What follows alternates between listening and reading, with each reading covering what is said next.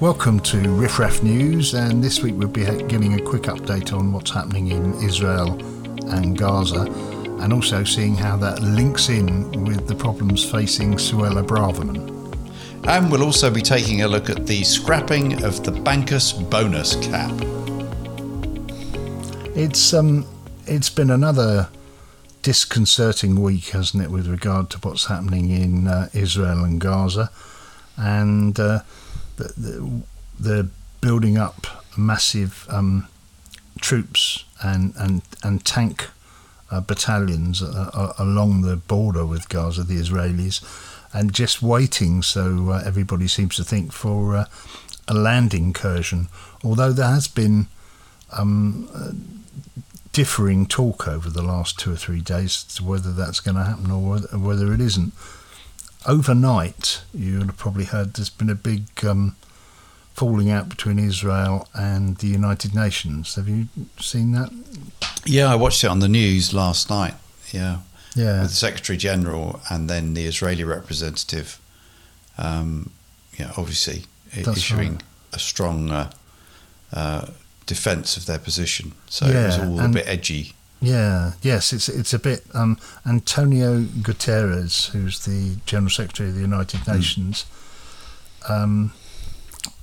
apparently said that and of course this is open a bit to interpretation, said that the Hamas attacks had to be seen in context. And I'm quoting here, it's important to recognise the attacks by Hamas did not happen in a vacuum. The Palestinian people have been subjected to 56 years of suffocating occupation. He also said of Hamas, nothing can justify the deliberate killing, injuring and kidnapping of civilians, or the launching of rockets against civilian targets. All hostages must be treated humanely and released immediately and without conditions.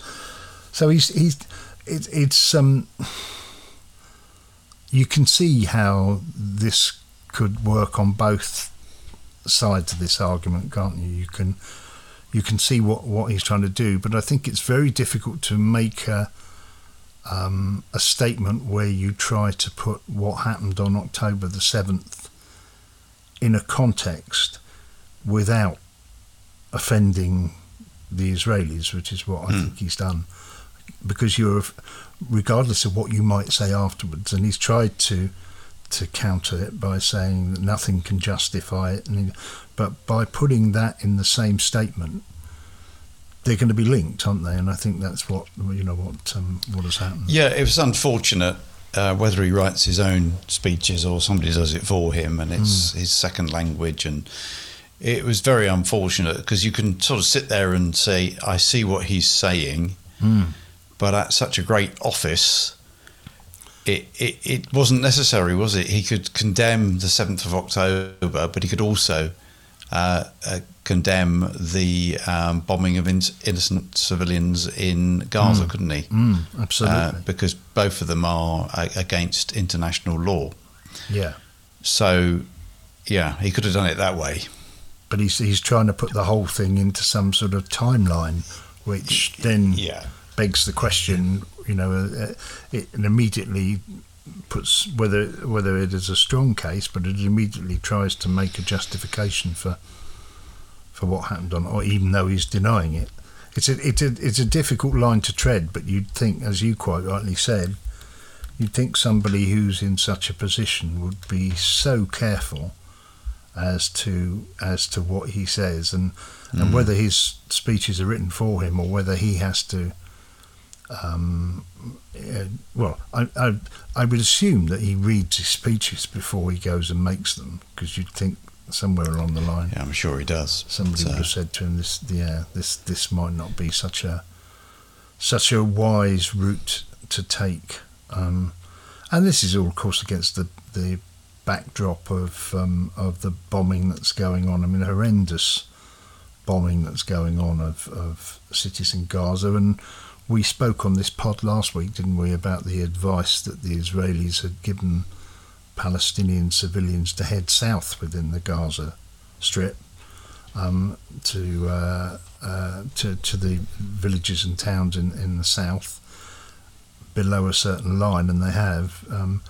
but then it would appear that they bombed those areas as well, on the pretext, so I understand, that they feel, and I think which we discussed before, that there are Hamas terrorist activists, whatever you want to call them, moving south. We just used common sense and said, well, if they're saying basically move south and we won't bomb you, is that any Hamas operatives would think, well, that makes sense then. Or not any, but maybe plenty of them, and therefore it never ends, does it? And you wonder what's really going on, don't you? You do. And they'll no doubt, once the land operation, if that happens, and it's still all the commentators are suggesting it's still looking probable, albeit that I would say 3 or 4 days ago it was a definite. I think it's interesting some of the language that's being used now, and in support of a widely used phrase, international law, which when does war ever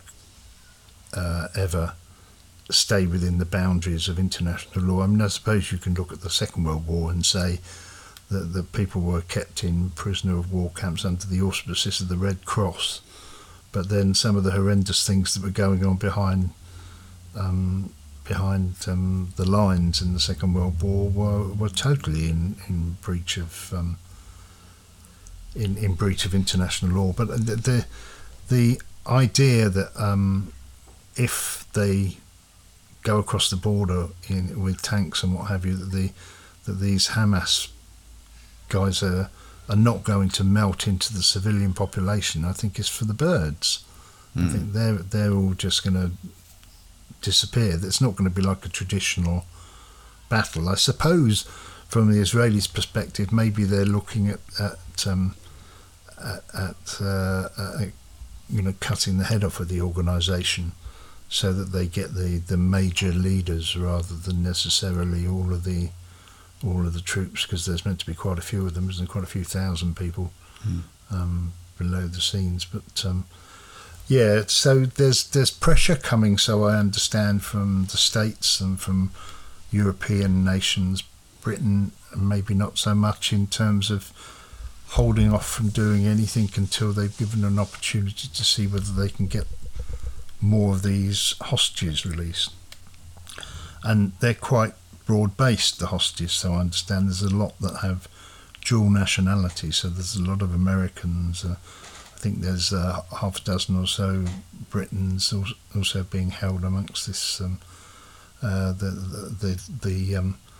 They're 200 and something odd now, aren't they, being held? I reckon 222. Yeah. So Biden's talking about holding off, and they're not agreeing.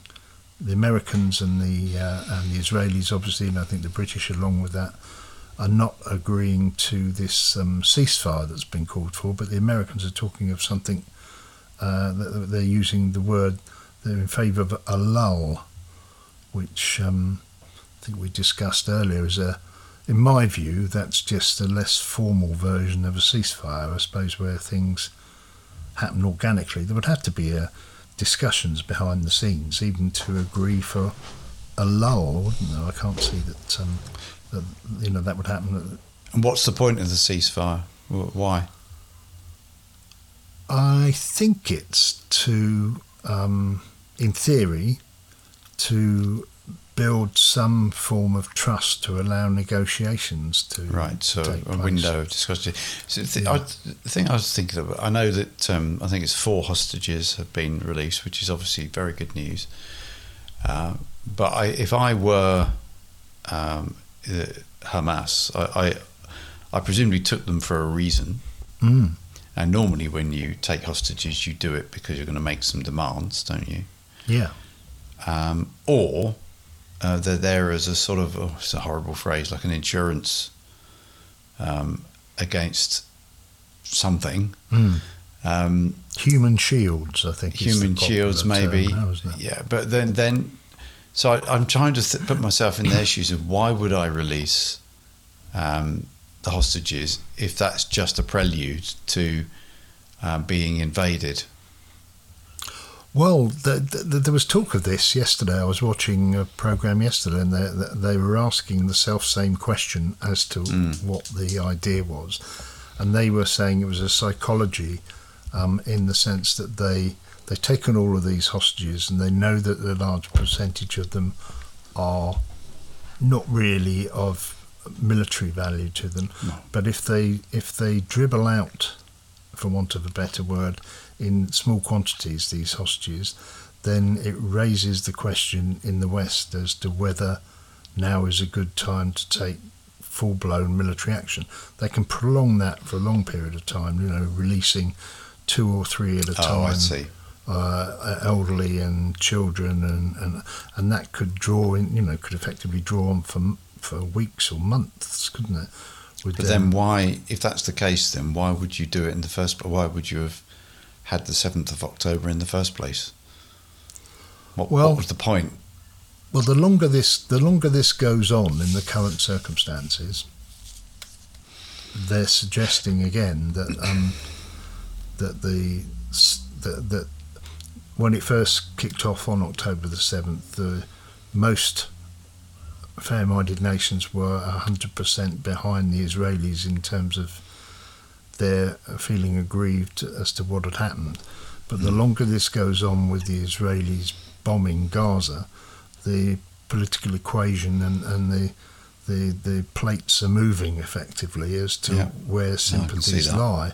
And rightly or wrongly, well, clearly wrongly, but this has brought even from the comments that have been made ill-advisedly in certain people's views by the General Secretary of the United Nations, this has brought the issue, the Palestinian issue, back onto the front of the world's newspapers and brought it to the fore, hasn't it? 100% it has, yeah. And that, it's interesting in history how these dreadful occurrences often have this effect, isn't it, to get people talking, because they're all talking again about when this is over, what needs to be put in place to ensure that both the Palestinians have the two-state solution, have a state that they can, and also the Israelis can live in security, which is, if anything good can come out of these dreadful events, then maybe that will we'll look back on these things through different eyes. But yeah, we shall see. So anyway, things will be moving on, I'm sure, in the next week, and we'll catch up on developments. On a similar note, back in this country, have you caught any of the news regarding Suella Braverman and yes, and how yes, it's the should we be arresting protesters who shout the word jihad, if that's the right pronunciation, or not? And the commissioner, is it Sir Mark Rowley? That's right. Right? Yeah. Who was very much a hand-picked, the chosen one, wasn't he? Yeah, he took over from Cressida Dick, didn't he? Yes, who was, well, very much not the hand-picked in the end. But he's been trusted with a major overhaul, if we step back a bit, of policing the Met, if the Met is going to continue. And he started off, didn't he, was it a year or 18 months ago, talking very tough about the need to be able to get rid of policemen, fresh and broom, and and that the disciplinary process took too long, and people, and so people, makes sense. We'll get some new rules, support you there. And he's become quite outspoken. I sensed a few months ago he was becoming quite irritated because he started to be a little bit more defensive, which is natural when you've been in the role a year. You sort of go a bit native, don't you? Yeah. And then this particular issue, I think that broad. I mean, you obviously researched it, but as I understand it, he's basically saying there is no legal basis to arrest somebody shouting the word jihad, and presumably other words in other languages, and that's why they didn't. Yeah. That's what I picked up. And yeah, absolutely. I mean, in a nutshell, that's it. They had this protest, several hundred people outside the Egyptian and Turkish embassies, Right. and it was organised by this Hizb ut-Tahrir. I don't know whether you've heard of Hizb ut-Tahrir. They're an organisation whose objectives are the establishment of a worldwide Sharia caliphate. So they're quite broad-based in terms of what they want to do, and they're represented in all sorts of different countries. They've got offices in Australia, and it started, so I understand, in Indonesia. But they're quite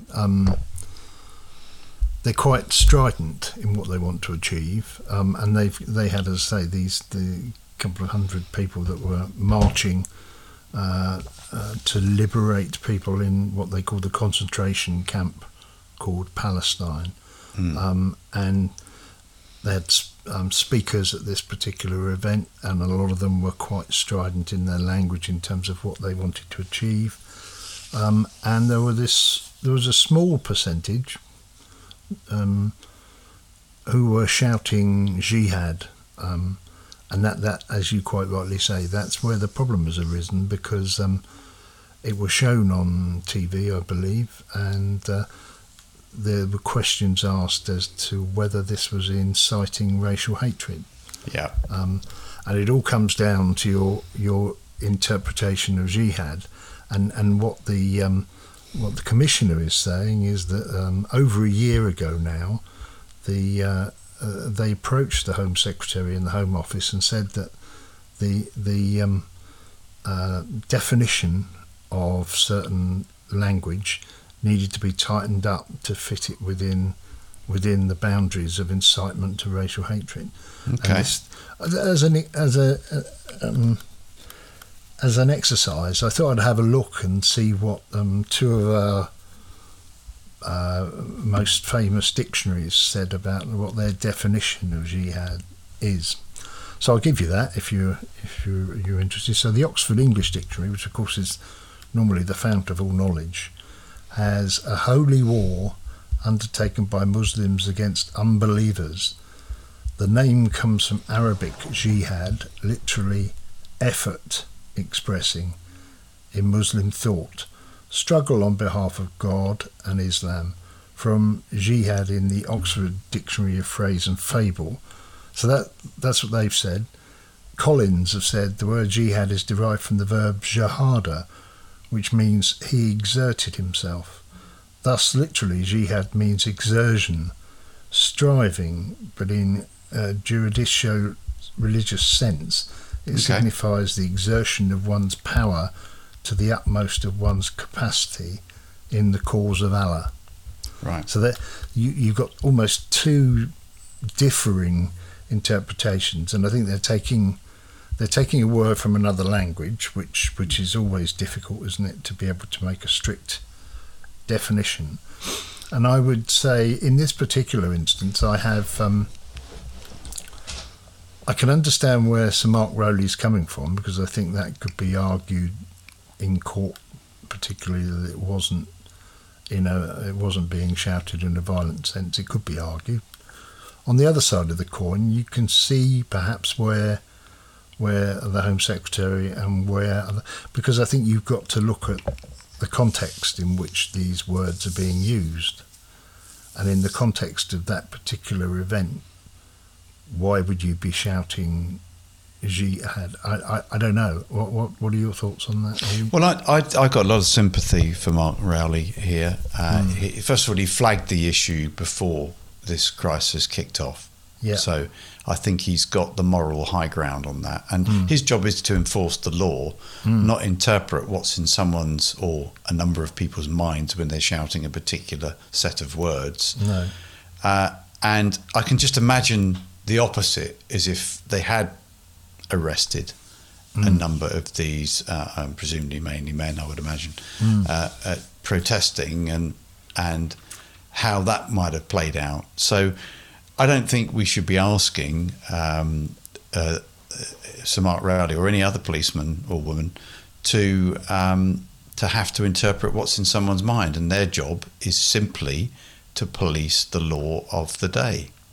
Makes it all the more, it makes it all the more difficult to interpret the incitement law, doesn't it? Because you're then effectively saying, and I can understand that you're leaving an interpretation of the dictionary up to a police force to be able to say what, if it's words alone, what words are an incitement to racial hatred. I mean, if you were... Yeah, well, yes. So, but if it was the law that you can't shout that word in a protest in a high street or whatever, then that would be clear, wouldn't it?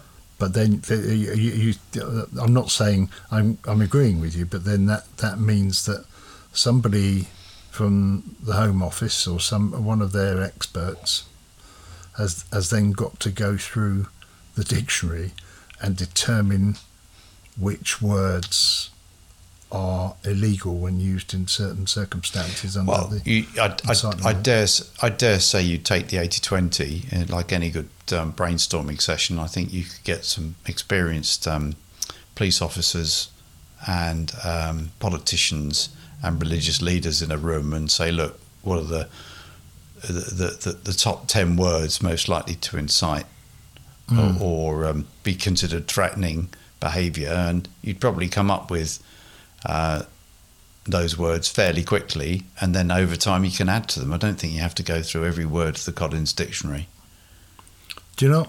My concern is that if the intent, I'm not saying necessarily it was here, but if the intent is to stir up racial hatred, then you'll effectively move from one word to the next if that's not within the boundaries of what's been laid down. Potentially, but all I'm saying is that I sort of back him on this one. I think it's very difficult for police officers to make these decisions when the law doesn't forbid these words, as opposed to, say, racist chants, which are illegal, and they would, someone would be arrested if they were going around saying horrible racist chants. Well, it's so. Sorry, go on. No, but that's... Yeah. I think so, and then it's simple, isn't it? And as for Suella sort of asking him to effectively interpret whichever meaning of, in this case, jihad, the protesters were offering, albeit that I get it, at this time, at this moment, with what's going on, she's probably right. I still don't think she can ask the commissioner to be this psychologist and see inside people's heads. It's interesting because subsequent to that, the Prime Minister has stepped into this cauldron of debate. Yeah, he has. I saw that. He's only fairly recently, in respect of other things, he's disagreed with the Home Secretary, and he's made it plain, even though she's been to see the Commissioner, so I understand, and nothing particularly has come out of that we know of, but the Prime Minister has said that there are no plans to change the law to tighten it up, which is what Sir Mark Rowley was asking for in the first place. So quite what happens when the next one of these protests takes place, which it surely will be interesting to see what the... well, we'll see if pressure's been brought to bear and he backs down. Absolutely. So, Sean, some news about bankers' bonuses. Big topic for several years, actually. Yeah. Now, you may recall that shortly after the financial crash in 2008, EU rules, and these were EU rules, came into force, capping bankers' bonuses, and they couldn't earn more than 2 times their salary. It's dreadful, isn't it? Which doesn't sound too bad a cap to me. No. If the cap fits and all that. And just for completeness, it wasn't just banks. It also included building societies and investment management firms. Right. So basically big companies handling clients' money. That was the thing. But anyway, one of the Brexit boosts, which we've covered before, is the fact that from the 31st of October 23, there will no longer be this 2 times cap on bankers' bonuses. And the idea is that it'll be good for the City of London because it will make London attractive again as a place to employ people to do their banking dealings and so forth. So that's interesting. And you might think this is government rule, but actually it comes from the regulators, which is the Financial Conduct Authority, the FCA, and the Prudential Regulation Authority, the PRA, which is basically the Bank of England. Those are the two big regulators who regulate banks and building societies and the financial system. But they didn't just come up with this idea on themselves. They did, in fact, spend a whole year consulting on the issue. I thought, well, I wonder how that goes. Did they consult? Yes. They consulted the bankers. Well, there's a surprise. What do you think your cap on your bonus should be removed? Yes. Thank you very much. We'll get back to you. Anyway, the regulators are happy that pay is linked to performance, which is, of course, what banks' bonuses do. And in fact, it may lead, and this was me working this over the medium term, it may lead to lower base salaries, because what happened was, of course, when this cap was introduced, what banks had to do was increase the base salary. Because they didn't have so much variable pay to play with. But obviously that's not going to happen overnight. And if you're not performing very well, I don't think the reverse happens, where your salary goes down. Surprise. No. do you remember when this? Because this all, as you said, this all came in after the 2008 crash. Yes. And you might remember, because the contra argument was put forward then, that short-term bonuses lead to short-term perverse behaviour, so that you don't, these people who are trading don't look at what the long-term consequences of their investments are, because at the end of the year they'll have these huge bonuses and they can then bugger off and do whatever they want elsewhere. And the long-term consequences of what they've done won't show for goodness knows how many years. So how does, by lifting this particular cap, we're presumably saying in this country that our dealers and our people in the city aren't subject to these can't succumb to these perverse behaviours the same as these dodgy Europeans can, presumably. I don't think the FSCA and the PRA said that in so many words. No, it wasn't in their report, I'm sure. I think there is some merit in the fact that by scrapping this cap in an environment where the other regulations are very, very strict, which we have talked about in the past, in particular capital ratios that banks must hold. I think if it makes the City of London a more attractive destination for firms to place themselves and for people to be employed, I think that's a positive for the city. So I'm sort of relatively on the fence with it, really. Just as an example, because these figures, courtesy of the Times, I should name check. Yeah.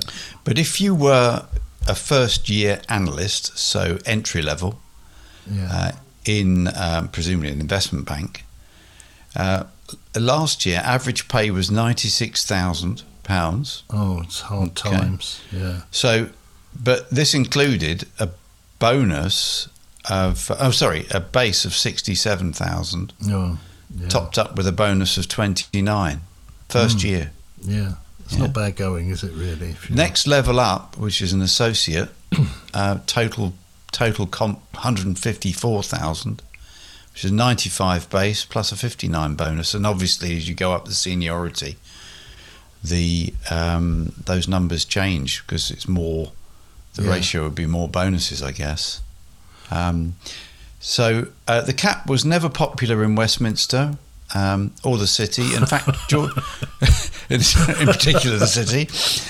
George Osborne, who was Chancellor at the time it came in, he thought the rule was self-defeating, and the worry being that we're losing not only to firms not sort of set up here, but we're also losing talent to the likes of New York and Hong Kong, because there isn't a cap over there. And no doubt that did happen.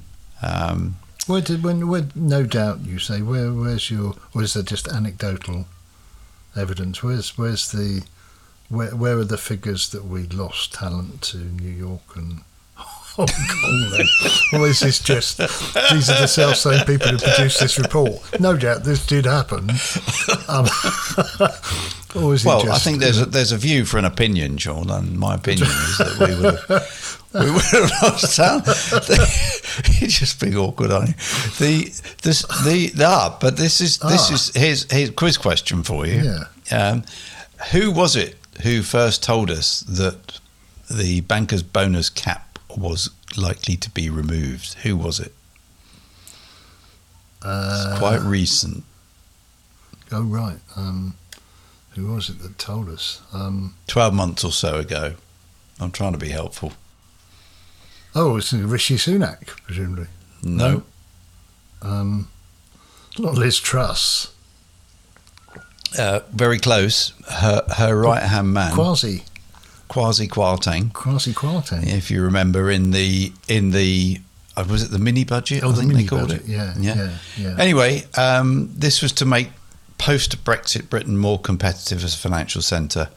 So that's where we are. I'm reasonably cool with it, to be honest. I think in terms of politics for Sunak, I was going to say it's not a great look, and it's political dynamite for Sir Keir, but frankly, after the 2 by-election results, I'm not sure he needs any more dynamite. No, I think his Arsenal is well stocked. Yeah, I just think it's flawed, isn't it? Really, and it's as you quite rightly say, politically, it's the direction of travel that's not right for starters. I mean, these guys, most people on that, and most British workers would look at £67,000 a year, and then a £29,000 bonus on top as a junior, effectively.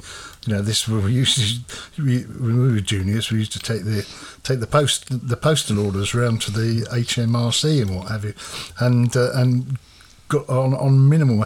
And I just think this is frankly obscene. And if you believe in this argument about retaining talent, then where's the money for the junior doctors that we need that are flooding out of this country, going to Australia and America and places where they can get higher salaries?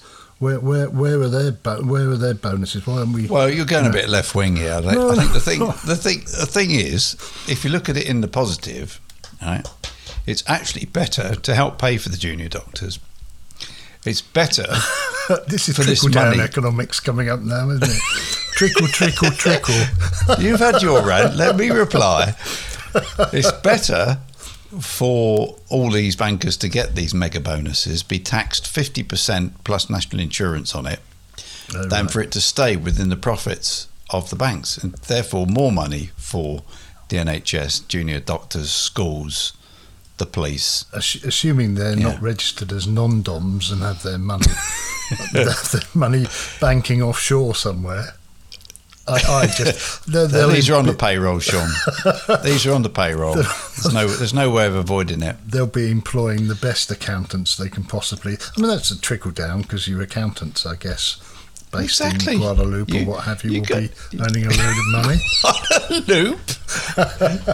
You're going to have a city accountant, aren't you? Well, I just think, I think most people on the street would be looking at this aghast and saying, they're getting £67,000 starting salary and a £29,000 bonus, and they're not happy with that. They want more and more and more.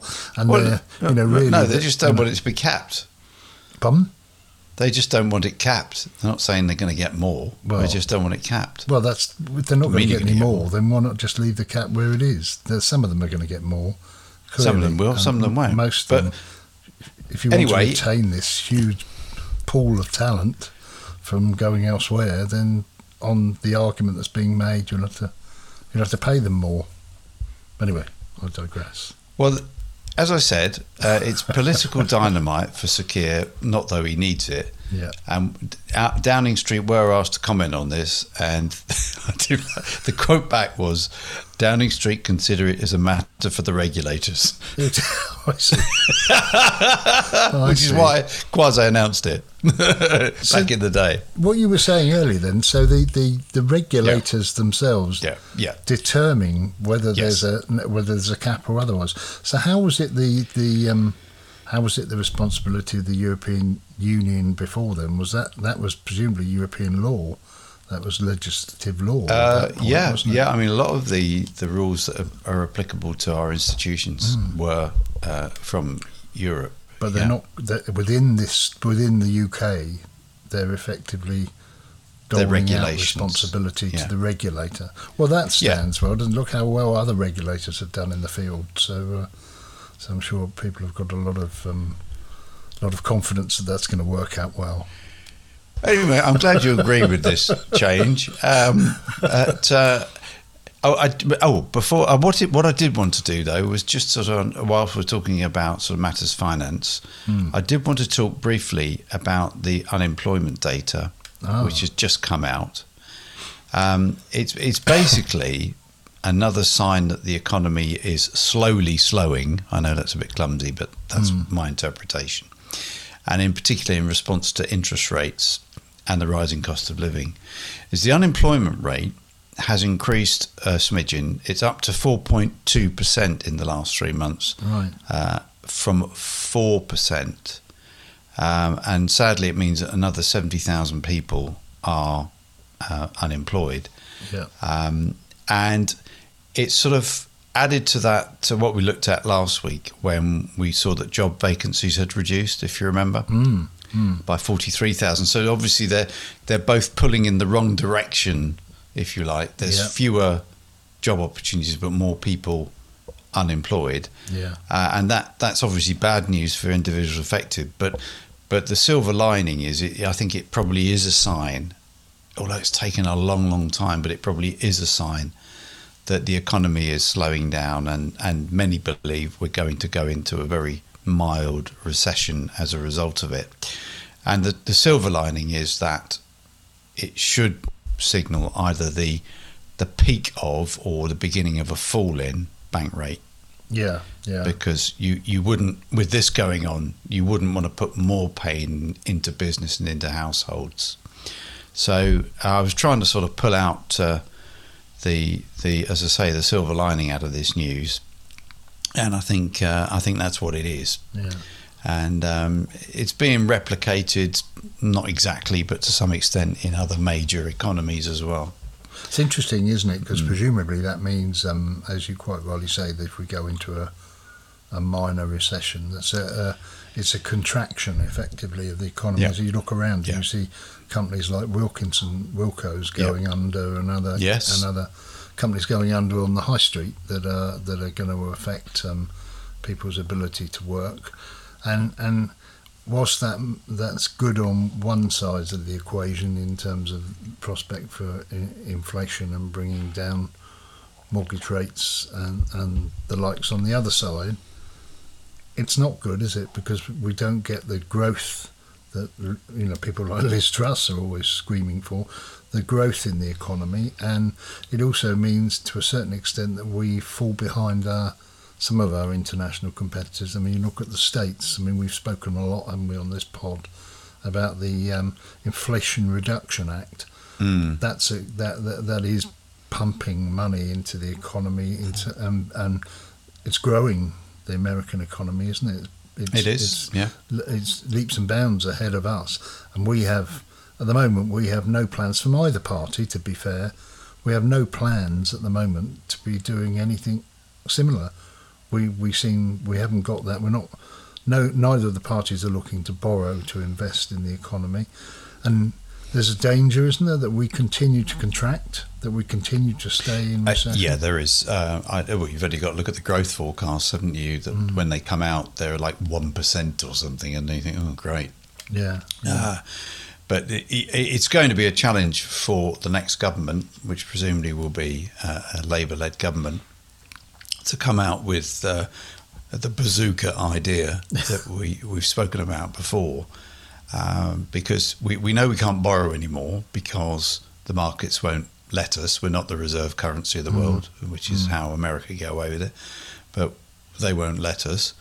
We can't really tax for more spending money because people are being taxed into oblivion, particularly by stealth taxes. Interestingly, there was an article today in one of the newspapers saying that dear old pensioners might come in with a shock, suddenly having to start paying tax on their pension because the basic allowances haven't gone up and they only need a small second income, and all of a sudden their old age pension is taxable. Crikey. Yeah, things like that. So we can't tax anymore. So it's going to need some pretty creative thinking, which is why Starmer was banging on about partnerships, wasn't he?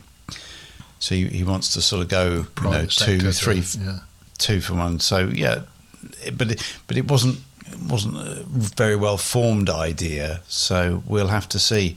But it reminds me when over the last few years in sort of financial news where good news is bad news and bad news is good news, and here we go, bad news, employment has gone up, but it's good news because in the medium term interest rates should start to fall. Well, that's it for this week. We hope you enjoyed Riff Raff News. Please leave some comments on the app or on our Facebook page, and please subscribe, and then episodes will drop automatically into your podcast feed.